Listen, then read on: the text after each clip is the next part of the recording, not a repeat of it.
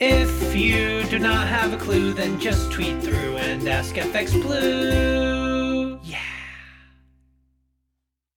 Hello, it's Wednesday the 14th. I'm FX Blue and this is the market brief. So Andrew Bailey's been on.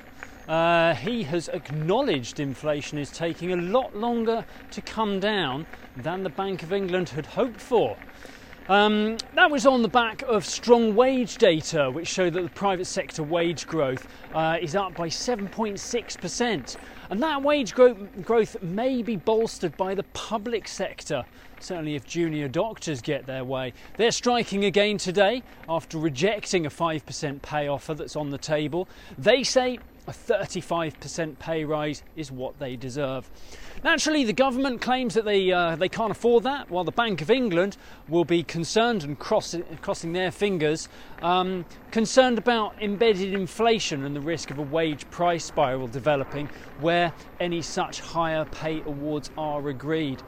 Also, higher wages are a factor keeping core inflation elevated, so you can see why the Bank of England would secretly begrudge any announcement of a fresh agreement over a new pay deal. However, like it or not, wage pressure is expected to continue. The purchasing power of the pound has actually dropped by 2.3% in real terms when real wages are adjusted for current inflationary pressure. And it's not like we're putting all these hours in to be 2% poorer, are we? Over in the US, we had inflation data out yesterday. That dropped more than expected. Forecast was for 4.1% to be down from 4.9% last month, but it came out at 4% flat, which helps support the case for the Fed to pause rate hikes when they vote on the matter today. The Fed meeting kicked off in New York yesterday, and the inflation data will no doubt have driven detailed discussion around that table. The vote is due later today, with Powell's press conference to follow. That will be closely scrutinised for any clues or forward guidance about what happens next. In other news, dear old Donald has been on.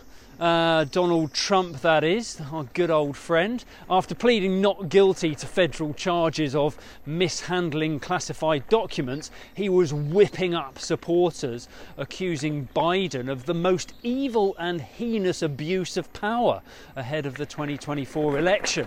And while it's rather scary how many people do actually believe his guff, there's always a chance he'll be in prison when the country goes to the polls next.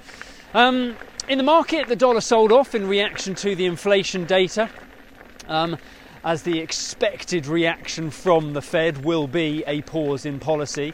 The dollar index dropped towards the 103 level, but it did bounce around a bit on the day as volatility picked up ahead of the Fed decision today.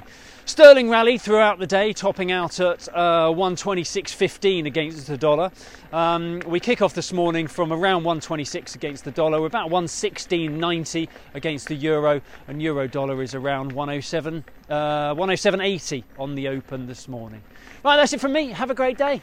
If you do not have a clue, then just tweet through and ask FX Blue.